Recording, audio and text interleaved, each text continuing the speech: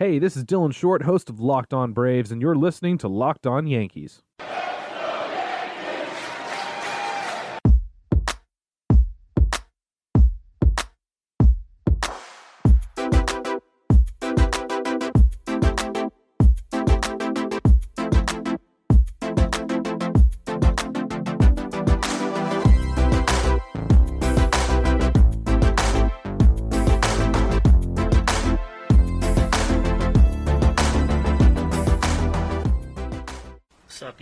Welcome to the Locked On Yankees podcast, which is part of the Locked On Podcast Network, your team every day. My name is Stacey Gotsoulias, and I'm the host of Locked On Yankees. You can find us on Twitter at Locked On Yankees, all one word. You can find me on Twitter at StaceGots. Please feel free to tweet questions or comments to either account. If you're a new listener, hello and welcome. If you're a returning listener, welcome back. I hope you all enjoy today's show. Well, we have lots of news. I was planning on recapping the weekend, which I still will do, but tonight's game was canceled because the Marlins are a hotbed for COVID-19. 8 players and 3 coaches, I believe, were affected by it. And where were the Marlins this weekend? Philadelphia. Where are the Yankees right now? Philadelphia. Yeah, I'll have all that news for you. And the recap of the weekend. But first, you can get Locked On Yankees and all other Locked On podcasts straight to your phone in Apple Podcasts, Google Podcasts, Himalaya, Spotify, Stitcher, or anywhere else you get your podcasts. And when you get into your car, you can tell your smart device to play podcast Locked On Yankees. So the Yankees escaped Washington, D.C., having won 2 out of 3. And as Meatloaf always says, 2 out of 3.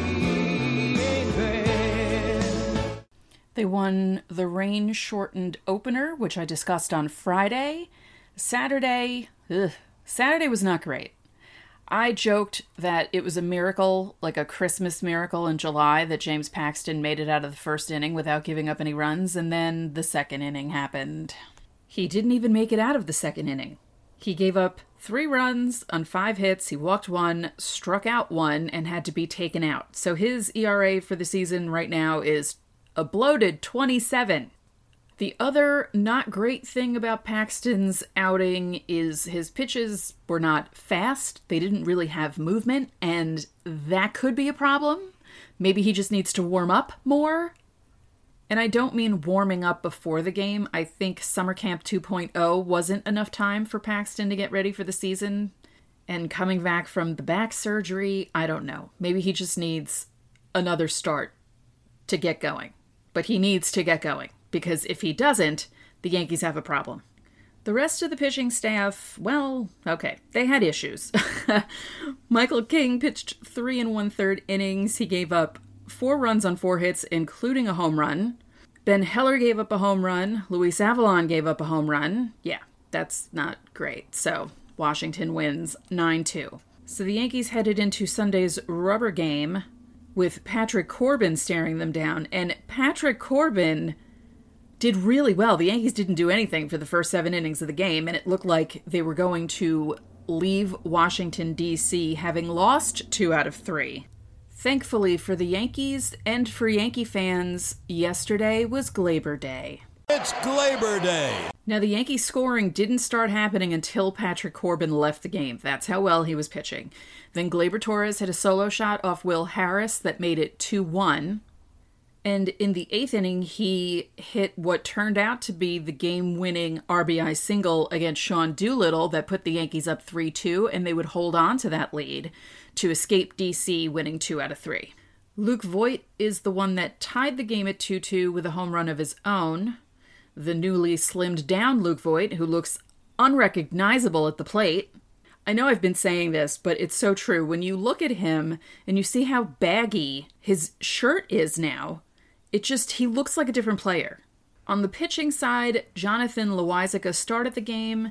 He pitched 3 innings, gave up 1 earned run on a home run by Trey Turner. He struck out 3, walked 1, gave up 2 total hits. David Hale, Adam Ottavino, Chad Green, Tommy Kahnle, and Zach Britton all pitched. Kahnle got out of a bit of a jam in the 8th inning, and he struck out 3 batters and was pumped up. In the 9th inning, pinch runner Emilio Bonifacio was nailed at third base by Gary Sanchez. Gary!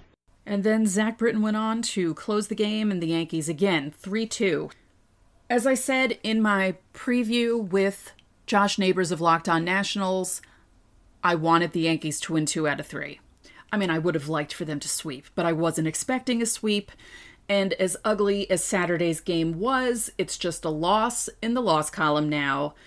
We should worry about Paxton. Again, because his velocity was down, that's not a good sign. And like I said, it could just be a matter of him needing more time to get into game shape. And I know some of you are probably thinking, well, he had all that time during quarantine, but it's different to practice pitching without live hitters. Summer camp was not that long, so it could just mean he just needs time to warm up. Let's hope that's the case. Let's hope that we're not going to hear about him being shut down for any period of time. Now, speaking of being shut down, the Yankees will not be playing tonight thanks to the Miami Marlins having a COVID-19 outbreak. And thanks to the Miami Marlins for having a team meeting and deciding they were going to play even though they knew people were sick. What are you doing? Christy Ackert of the Daily News said something pretty smart earlier.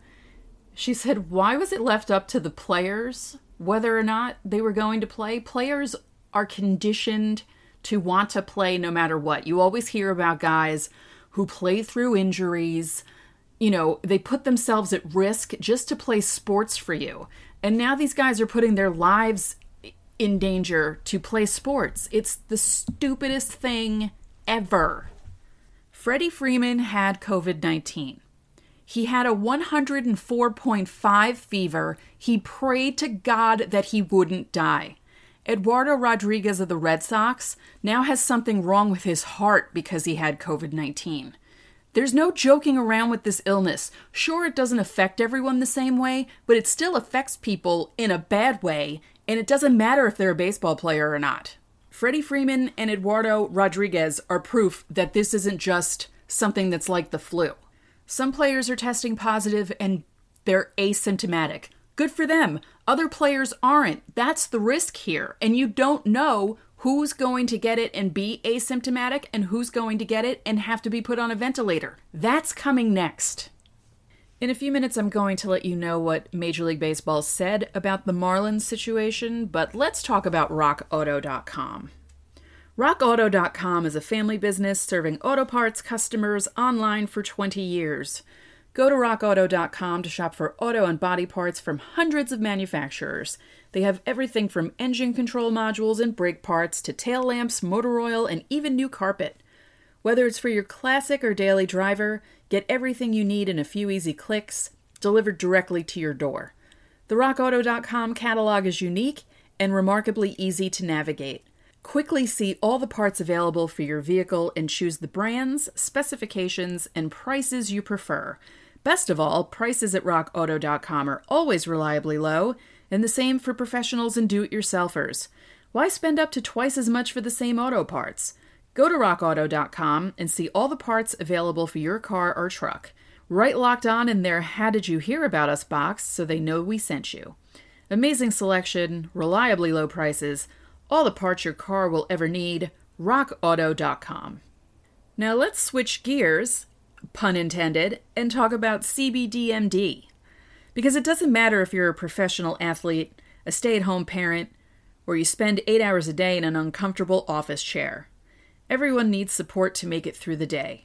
Luckily, our friends at CBDMD have an amazing duo that can help you relax, regroup, and recharge when life gets chaotic. CBD Freeze with Menthol is an award-winning product that offers instant cooling relief for muscles and joints in a convenient and easy-to-use roller or shareable squeeze tube. CBD Recover offers CBD with inflammation-fighting compounds like arnica and vitamin B6 to give you the support you need where it matters the most. And to make it even easier to try this amazing duo of topicals and everything else CBDMD has to offer, they're offering all of our listeners 25% off your next order when you use the promo code LOCKEDONMLB at checkout. Once again, that's CBDMD.com, promo code LOCKEDONMLB for 25% off your purchase of superior CBD oil products from CBDMD. 2 games were postponed tonight. Obviously, the Yankees and Phillies, and also, obviously, the Marlins and Orioles. They're not going to have the Marlins play when 8 of their players have tested positive for COVID-19. So, the Marlins and Orioles, Yankees and Phillies are being postponed because they have to conduct additional COVID-19 testing. The players from the Marlins are self-quarantining in place while they await the outcome of those results. And Major League Baseball has been coordinating with the MLBPA, the Marlins, the Orioles, the Marlins' weekend opponent, the Phillies, and club medical staffs, and will continue to provide updates as appropriate. The Yankees-Phillies postponement was out of caution because the Marlins were in Philadelphia over the weekend. So the Yankees would have been in the same clubhouse. Again, they need to scrub that thing down.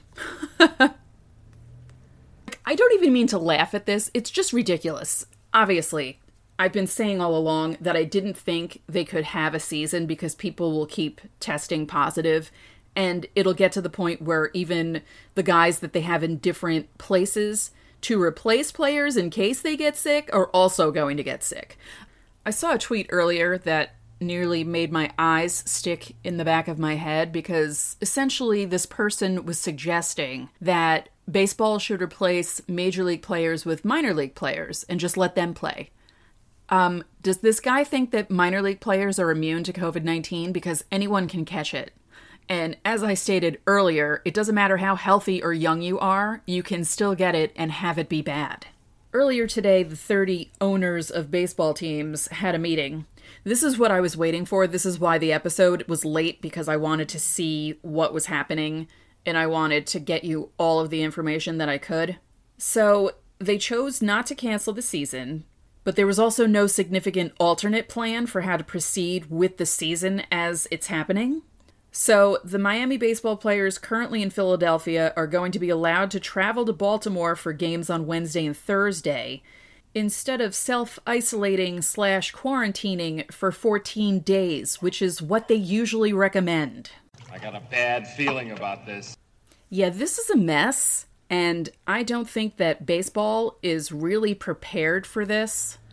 Also, don't be surprised if you see a number of players begin to opt out now that COVID-19 is spreading.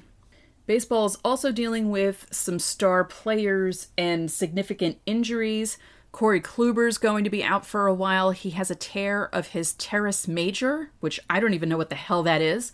And Justin Verlander has a forearm strain, which, if you're like me and you hear forearm strain, you think Tommy John surgery. So I don't wish this upon Justin Verlander, obviously, but that's not a good sign. Now, he's downplaying it because the first news that came out said he was going to be shut down for the season, and that was wrong. He said that that report was erroneous and that he's shut down for a couple of weeks, and then they'll see from there how to proceed.